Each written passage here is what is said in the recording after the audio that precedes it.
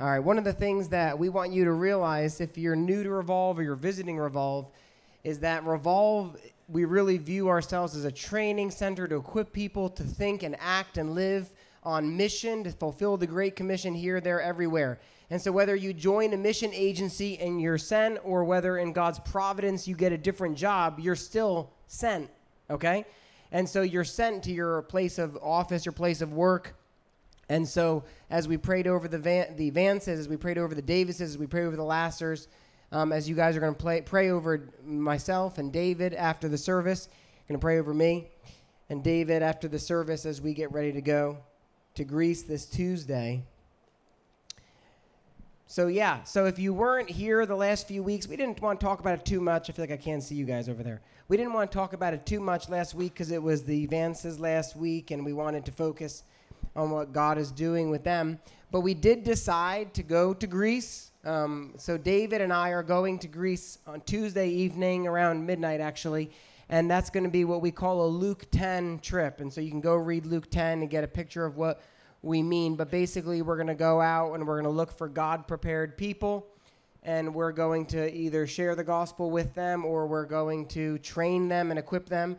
And so we have a ticket to the island of Samos. And we're going to stay in Samos until we feel like God says to go somewhere else. And so we're just going to go and trust that God has something lined up. For the whole story of how we got here, feel free to corner David and ask him. He loves to tell stories. And so he would love to share that with you.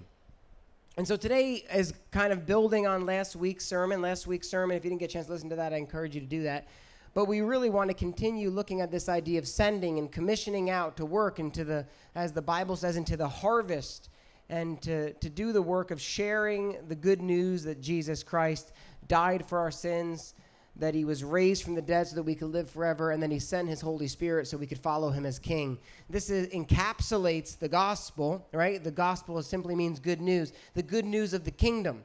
And so we talked about last week how we were sending the Vances out for that purpose in New York City.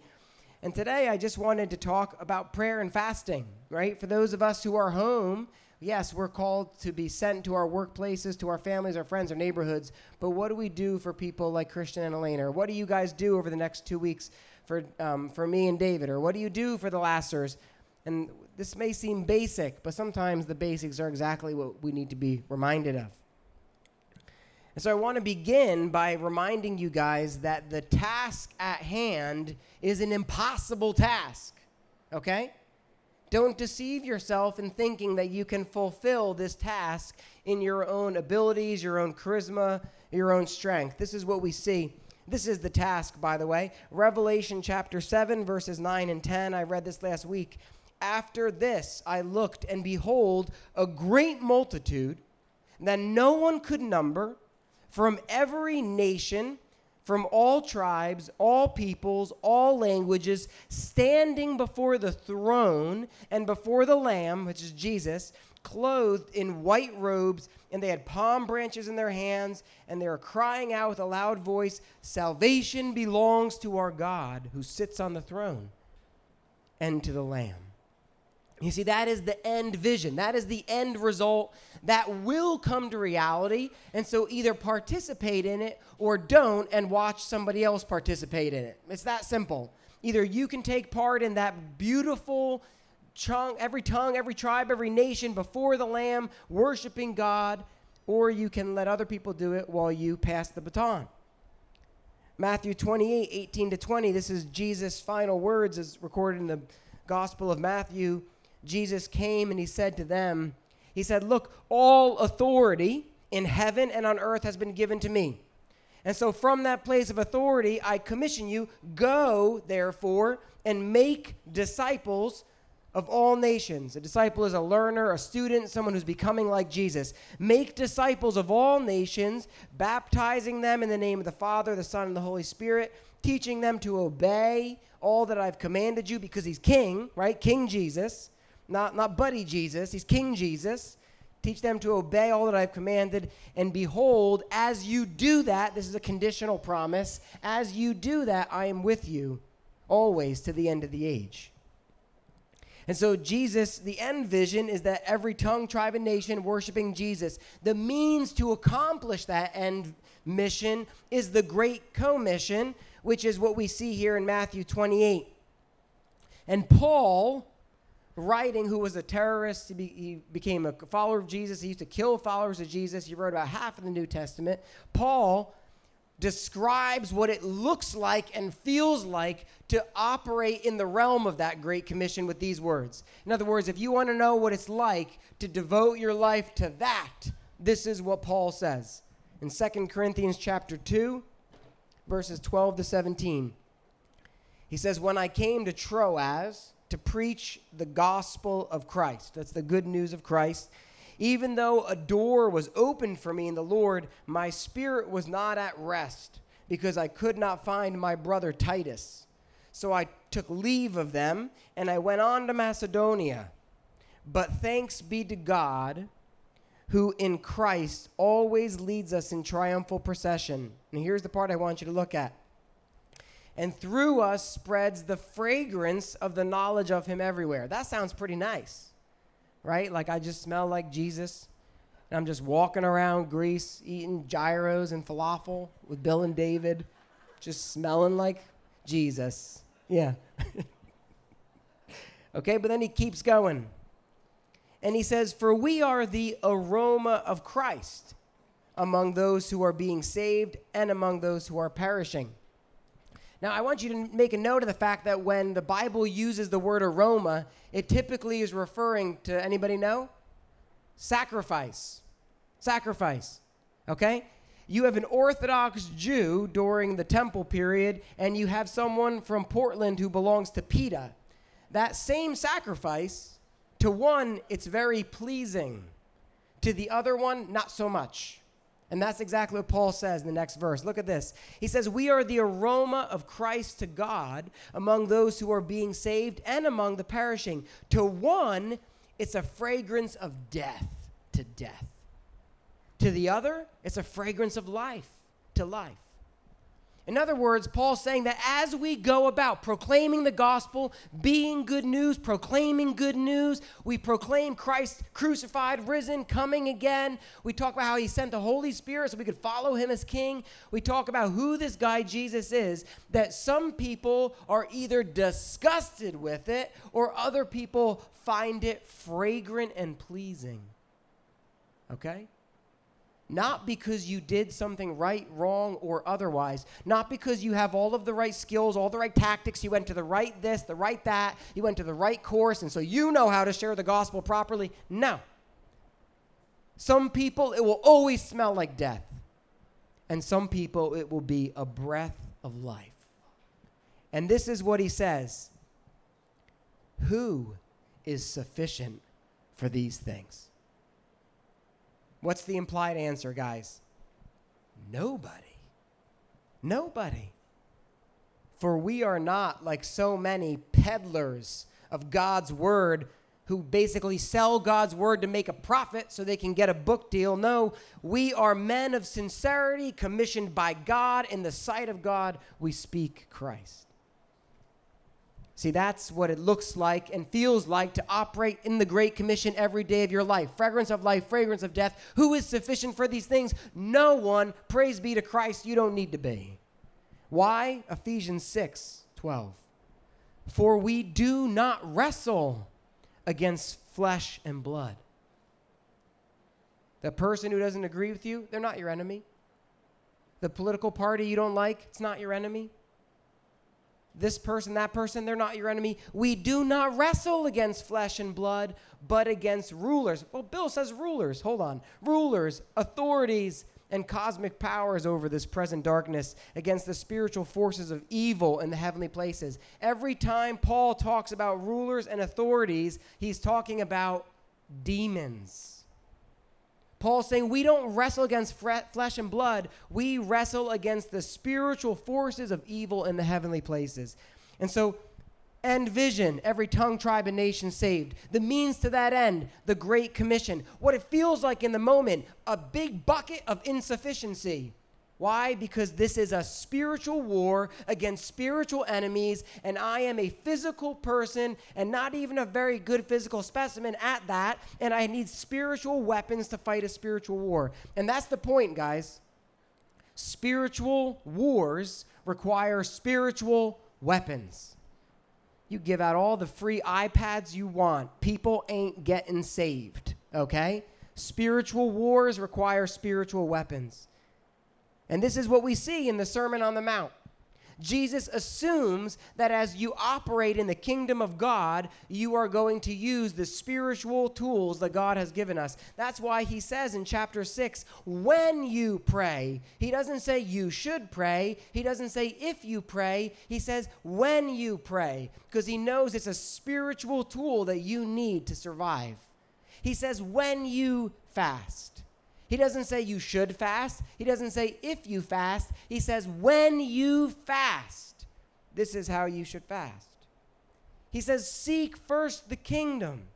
He says don't worry. He says them in that order, by the way. When you pray, when you fast, seek the kingdom, don't worry. In other words, from the right posture of your heart that is spiritually engaged, from a place of intimacy with God, seek first God's kingdom and don't worry about anything else. Let everything else fall where it may. Because when we pray and seek God, when we fast to hunger after him, when we seek first his kingdom, then we can release those fears, release those worries, release those insecurities because now this guy doesn't like me anymore. And we can release all those things because we have a place of deep security in Jesus because of the good news of the kingdom. See, when the posture of our heart is right, when the posture of our heart is in the right place, and we're seeking God and his kingdom, he will work through you in your insufficiency to accomplish the Great Commission so that his end vision is achieved. Are you following me? Yeah? Okay. So we want to look at two passages in Matthew. Matthew chapter 6, 9 to 15. It's going to be a familiar passage, the Lord's Prayer, and then the following paragraph about fasting. Okay? Matthew 6, 9 to 15. He says, pray then like this. Our Father in heaven, hallowed or holy be your name. Your kingdom come, your will be done, on earth as it is in heaven. Give us this day our daily bread, or literally in the original language, give us our bread for tomorrow, and forgive us our debts, as we also have forgiven our debtors. And lead us not into temptation, but deliver us from evil. For if you forgive others their trespasses, your heavenly Father will also forgive you. But if you do not forgive others their trespasses, neither will your heavenly Father forgive your trespasses. And so here's Jesus is modeling prayer. His disciples had just come to him. They said, hey, Jesus, John taught his disciples to pray. Can you teach us to pray? And Jesus is like, sure, bro. And he says that when you pray, pray like this. Now, he doesn't say pray this exact thing. If you don't pray this, God won't hear you. No, he says pray like this. And so we glean from this about the things that God wants us to see in prayer. And so let's get real basic. First things first, what is prayer? What is prayer? Well, I was looking online this week for some succinct definitions. I wrote one, but I wanted to see if other people were smarter than me. Turns out they are, right? And I read this definition in the New City Catechism. Some of you are familiar with the New City Catechism. It's a great app you can download for free. And they just define prayer as this. Prayer is pouring out our hearts to God in praise, petition, confession of sin, and thanksgiving. Prayer is pouring out our heart to God in praise, petition, confession of sin, and thanksgiving. My definition was prayer is talking to God. So if you don't like New City Catechisms, the Bayou Billy Catechism is coming out, okay? So prayer, simply stated, is how we talk to God. We talk to God in prayer, right? We primarily hear from God through his word as the Holy Spirit communicates to us, illuminating the words of the Bible, right? That's how God primarily speaks to us, by his Spirit and by his word. We speak to God in prayer. So if all you do is read the word and never pray, then you're basically like the spouse who just lets people talk at him or her, but you never respond. And if all you do is pray and never read the word, then you're like the person who never is quiet, okay? And so we have a relationship, a communicative relationship with God. We speak to him. He speaks to us. We pray, and then he speaks by his Spirit and by his word. That's what prayer is. But why do we pray? Well, we pray primarily because we want to have a relationship with our Heavenly Father, and we want to enjoy it. That's like saying, why do you talk to your spouse? Well, it seems like life goes better when we do, right? And so you talk to the people you love. You talk to your kids. You talk to your friends. If you don't talk to someone for 5 years, your relationship suffers, right? This isn't rocket science, guys. We pray because we want to foster a healthy relationship with God. Now, that seems obvious, but the opposite of it needs to be pointed out. We don't pray primarily to get stuff. And we don't pray primarily because it's what Christians do. We don't pray primarily to get stuff, though God does give gifts. And we don't pray because it's what Christians do, although Christians do pray. That's not why we pray. We pray because we desire a relationship with God. And so the question is, how should we pray? And again, from the New City Catechism, with love, with perseverance, with gratefulness, in humble submission to God's will, knowing that for the sake of Christ, he always hears our prayers. And so if you want to boil that down, how do we pray? It can be described in one word: posture. It's the posture of your heart. You know, in the previous verses, which we didn't read, Jesus says, look, don't pray like the Gentiles. They think that they'll be heard for their many words, and they're always heaping phrases upon phrases upon phrases upon phrases. Say that prayer 70 times, and then God will hear you. Does that sound familiar to anybody? Jesus literally said, don't pray like the pagans, okay? I know some of you grew up in cultures where you were told that's how you pray. Say that prayer 50 times. Jesus says the opposite. He says you won't be heard because of your many words. You won't be heard because of how long you pray. You won't be heard because you say the right words. Why will God hear you? One, because he's gracious and good. Okay, two, because the posture of your heart's in the right place. It's more important. The posture of your heart is far more important than what you say, why you say it, or how long you take to say it. And so those of you who, when you pray in groups and you're like, well, I don't pray like that guy. He sounds like, you know, the King James when he prays, and thou God, what an high. Right? I don't sound like that. First of all, good. Second of all, the posture of your heart is what matters, okay? So I want to point out three basic things about prayer, which we can see in this passage, and these are stolen from a friend called Daniel Henderson. He's in charge of an organization called Strategic Renewal, which is all a prayer organization, and these are three of his things that he always talks about on prayer, and they're just great points. The first thing is this, if you want to make simple notes: prayer should be scripture-fed. Scripture-fed. Prayer is scripture-fed. If you look at what Jesus prayed, our Father who art in heaven, holy is your name. Your kingdom come, your will be done here on earth as it is in heaven. You wouldn't know to pray any of that if you hadn't encountered the Word.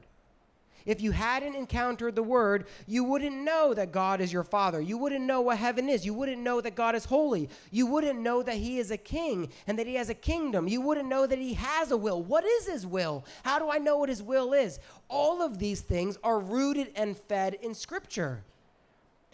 Without the Word, you cannot pray these truths.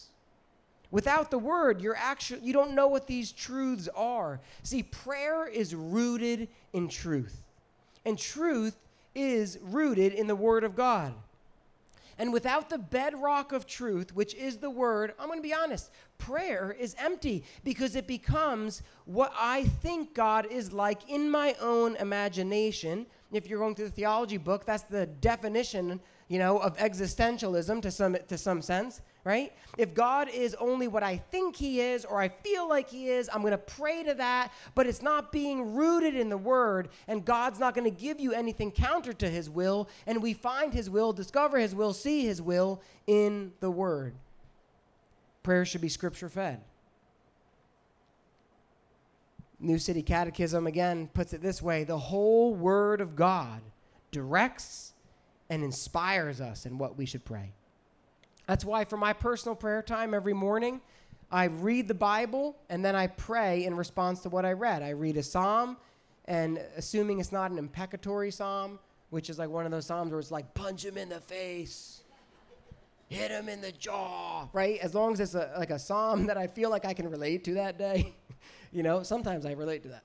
But I make it my own. The Lord is my shepherd. God, I thank you that you take care of me. When I run away, you chase me down. You lead me to green pastures. God, you provide what I need. You provide what I need in the word. You provide what I need physically, my family. I thank you for that. I'm reading the scripture, praying in light of the scripture. It's scripture-fed prayer. The second thing Daniel mentions is spirit-led. It's scripture-fed, spirit-led. He's Baptist, so things rhyme, Spirit-led. Spirit-led builds on the word because as we read the word, the Holy Spirit enlightens us. In light of the fact that God is the Father in heaven, how do I pray? That's the essence of spirit-led prayer. Spirit instructs my heart. In light of the fact that God is holy, how do I pray? The Spirit instructs us. So in light of the fact that God is holy and you start praying about something that's probably not led from the Spirit. Prayer should be scripture-fed and spirit-led. And then the third thing is this: it should be worship-based. It should be worship-based. What that means is that when we pray, we are primarily seeking his face, not his hand.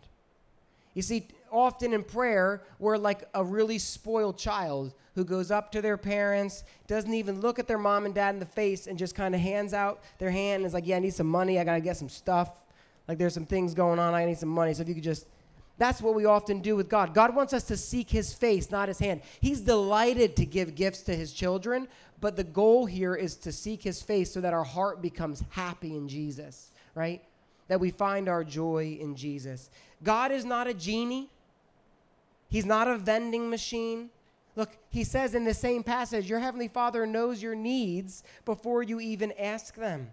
Now, you might think you have a need that you don't actually need. God knows what you actually need. His goal is his glory. His goal is your Christ-likeness, and he's going to chase you on home to that end. And when we start with worship, it helps keep us focused as we then present our requests. Okay? Everybody with me? All right. And so a simple rubric for prayer. This is when I pray. I've been doing this for a long time, even before I knew what the Discovery Bible Study was. It's like conducting upward, downward, inward, outward. And so when I look at a passage of Scripture, upward, what am I worshiping God for? Downward, what do I need to confess? Inward, how do I pray for my community? Outward, how do I pray for the world? And I think that way when I look at a passage for prayer. Upward, downward, inward, outward. You can steal it. Matthew 6, 16 to 18. And we're going fast, people. I got to go fast. And when you fast, do not look gloomy like the hypocrites. They disfigure their faces, that everyone would know they're fasting. Truly, I say to you, they've received their reward. Because what's their reward? Attention, okay? But when you fast, anoint your head, wash your face, that your fasting may not be seen by others, but by your heavenly Father in secret. And your Father in secret who sees in secret will reward you. So what is fasting? Fasting is intentionally not consuming something, typically food or drink, in order to intentionally crave God. In Numbers 11, we see this passage where the Israelites, they wanted meat. They're craving meat, and they're complaining to Moses. And God says, I'm going to give them meat. I'm going to give them so much quail, it's going to come out their nose. And that's literally what he does. And he sends so much quail, and they have this craving. They're just eating it, and they're not even like bothering to cook it, and God strikes them all dead. And the final verse of Numbers 11, it says that they were killed because of their cravings. Okay? The point is this: fasting has us choke out our craving for food so we can realize that we should be craving him. And so why do you fast? Fasting helps you to develop a hunger for God by reminding you that, as C.S. Lewis said, every misplaced desire is actually a desire for God. Every craving that you feel that is misplaced is actually rooted in a deeper craving for the Lord. See, because everything we eat or drink in this life passes through the body, but the food and drink from heaven lasts forever, and it wells up to a artesian well that pours out of us. And so fasting teaches us to hunger for God more than for food. Fasting teaches us to focus on the will of God, because Jesus said, my food is to do his will. And he says, a man should not live on bread alone, but by every word. So it's the will of God and the word of God. Those are the things we feast on when we fast. I want to give you a couple quick pointers on on fasting. A couple quick pointers on fasting. All right? 1, check your heart. It's not a diet. Hide your scale if you got to. Check your heart. It's not a diet. 2, check your heart. It's not fasting if your goal is, I'm going to stay really busy this day so I forget to eat. That's not fasting. Go back to point 1, check your heart. It's not a diet. Okay? Number 3, check your heart.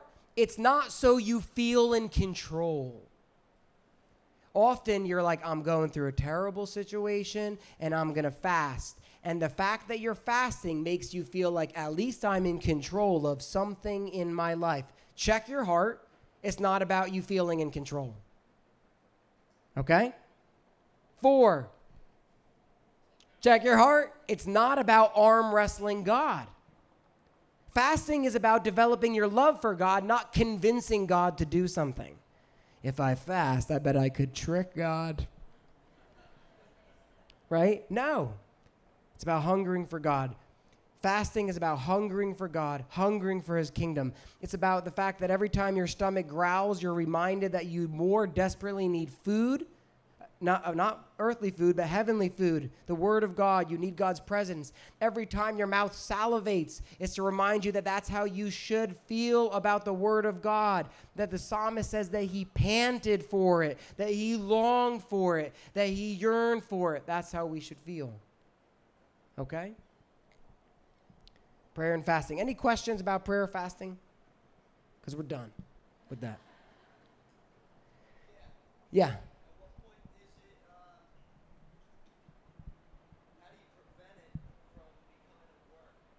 Yeah.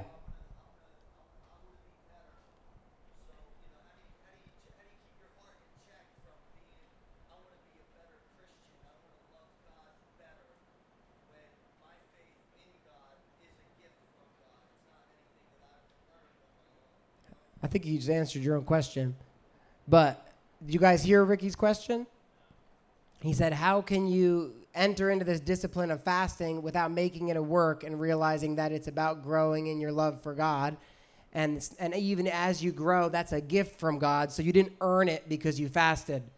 And I said, I think you answered your own question. So the point is, you keep that truth, which Ricky eloquently said, you keep that truth in front of your face. Because every good and perfect gift comes from above, from the Father of lights, right? That you were dead in your sins. You weren't mostly dead or a little sick. You were dead. And so life is a gift. Growth is a gift. That's why Paul says, I work out my salvation with fear and trembling, because it's God who works in me, right? I don't work it out with fear and trembling because God's next to me and he might smack me. No, I work out my salvation because God is in me and he's the one who works it. And that should give me a sense of deep awe and reverence, because I'm completely at his mercy as I humble myself. And so as you enter into fasting, you do whatever you need in terms of focusing on the word and prayer and, if necessary, accountability, so that you are keeping your heart in check and realizing that works accomplish nothing. You're not earning anything from God. It is finished on the cross, okay? This is the whole point of justification and sanctification. It's all a gift. You're not earning any of it. And so you receive it, but you're doing this to fall more in love with Jesus. And if that happens, it's a gift from him too. Any other questions about prayer and fasting?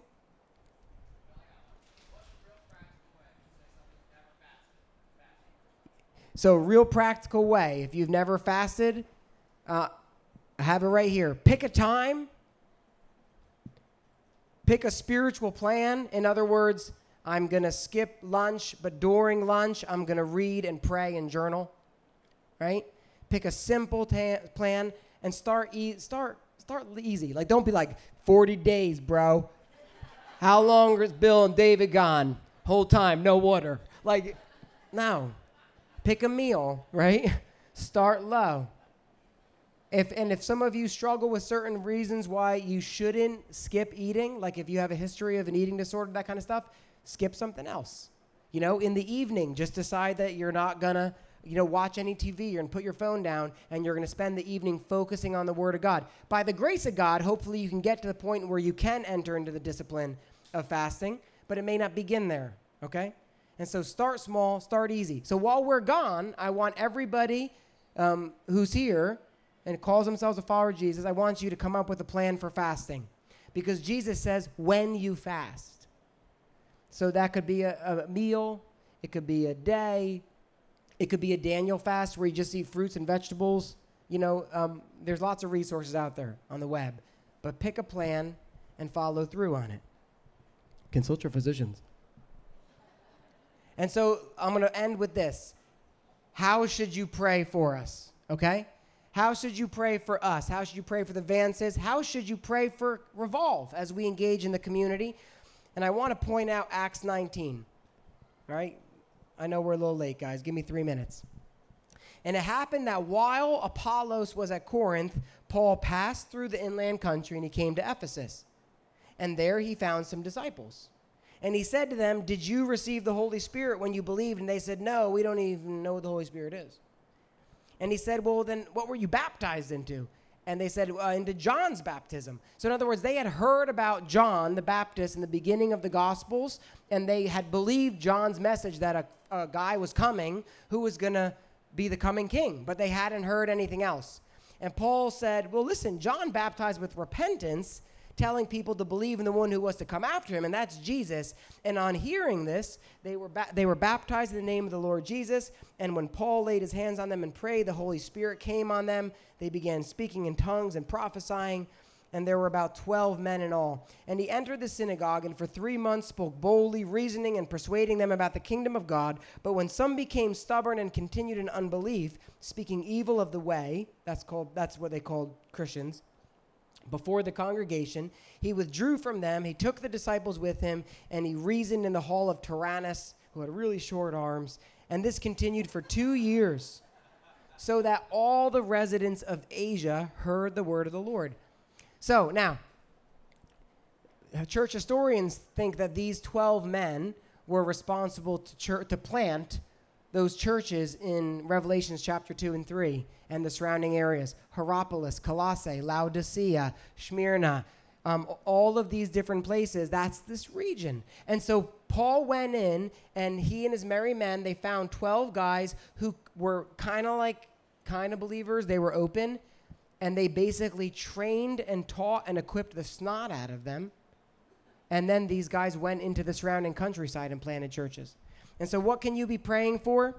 Pray that, one, David and I would have the right posture of our hearts as we go, because that's what it's all about. It's not about how much we know. It's about our posture of our hearts. 2, pray that we would have wisdom and boldness in engaging with contacts, whether they're locals, refugees, NGO workers, or anyone else. 3, pray for God-prepared people who are like those men in Acts 19. If someone said to me, what would be an ideal trip? I hesitate to respond because I feel like God's ideas are better than mine.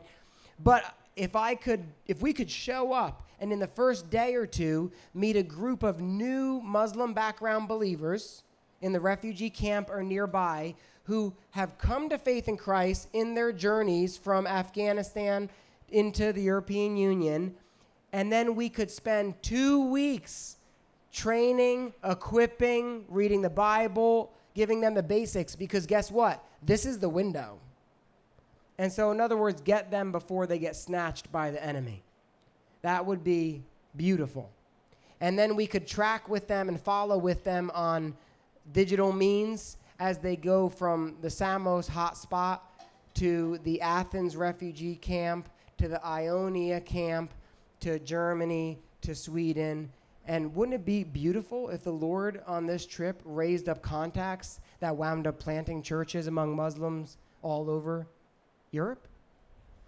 And so let's pray in faith that God would do immeasurably more than we could ask or imagine. Okay? I went 6 minutes over. Do you guys forgive me? Good, because I don't care. Let's pray. Father God, I ask that you would help us to learn from these basic things. Pray that we would grow in prayer. Pray that we'd grow in fasting. Pray that we would grow, Lord, in just our posture of our hearts, that we wouldn't make anything about works, God, but it would always be about your grace. And so, Lord, I just ask that you would help us in these areas. And so, Father, we just pray for this trip. We commission it to you. In your name, amen. Because we're a little late on time, what I'm going to do is I'm going to ask any elders who are present, if you're an elder and you're present, is it just Dave? If Dave Walker would come, all the other elders are fired. Now, if you would come and you would just pray for David and I. Dave, you want to come up? Pray for me. I don't know why my grammar's so bad today. Sorry. We forgive you. This time. We need a little traveling music for Dave. Okay. Father God, I'm excited about this trip. Lord, I'm excited to see these two men go without a plan. This is a beautiful thing because it's something that neither of them operate in strength there, and in our weakness, your strength is made perfect. Amen. So, Father, how beautiful are the hands and feet that bring good news. I pray, Lord, that this would be a trip of obedience, as it already has been, where we've been on the brink of canceling it a couple times because we didn't have that plan. But, Lord, I just have felt your persistent and faithful Spirit just saying, go, just go, and I'll take care of the rest. So, Lord, whether we see the fruit or not, Lord, we know that you have works prepared. And I just pray that you would bless their trip, bless their time. I pray that you would protect them, that it would be just an easy traveling time.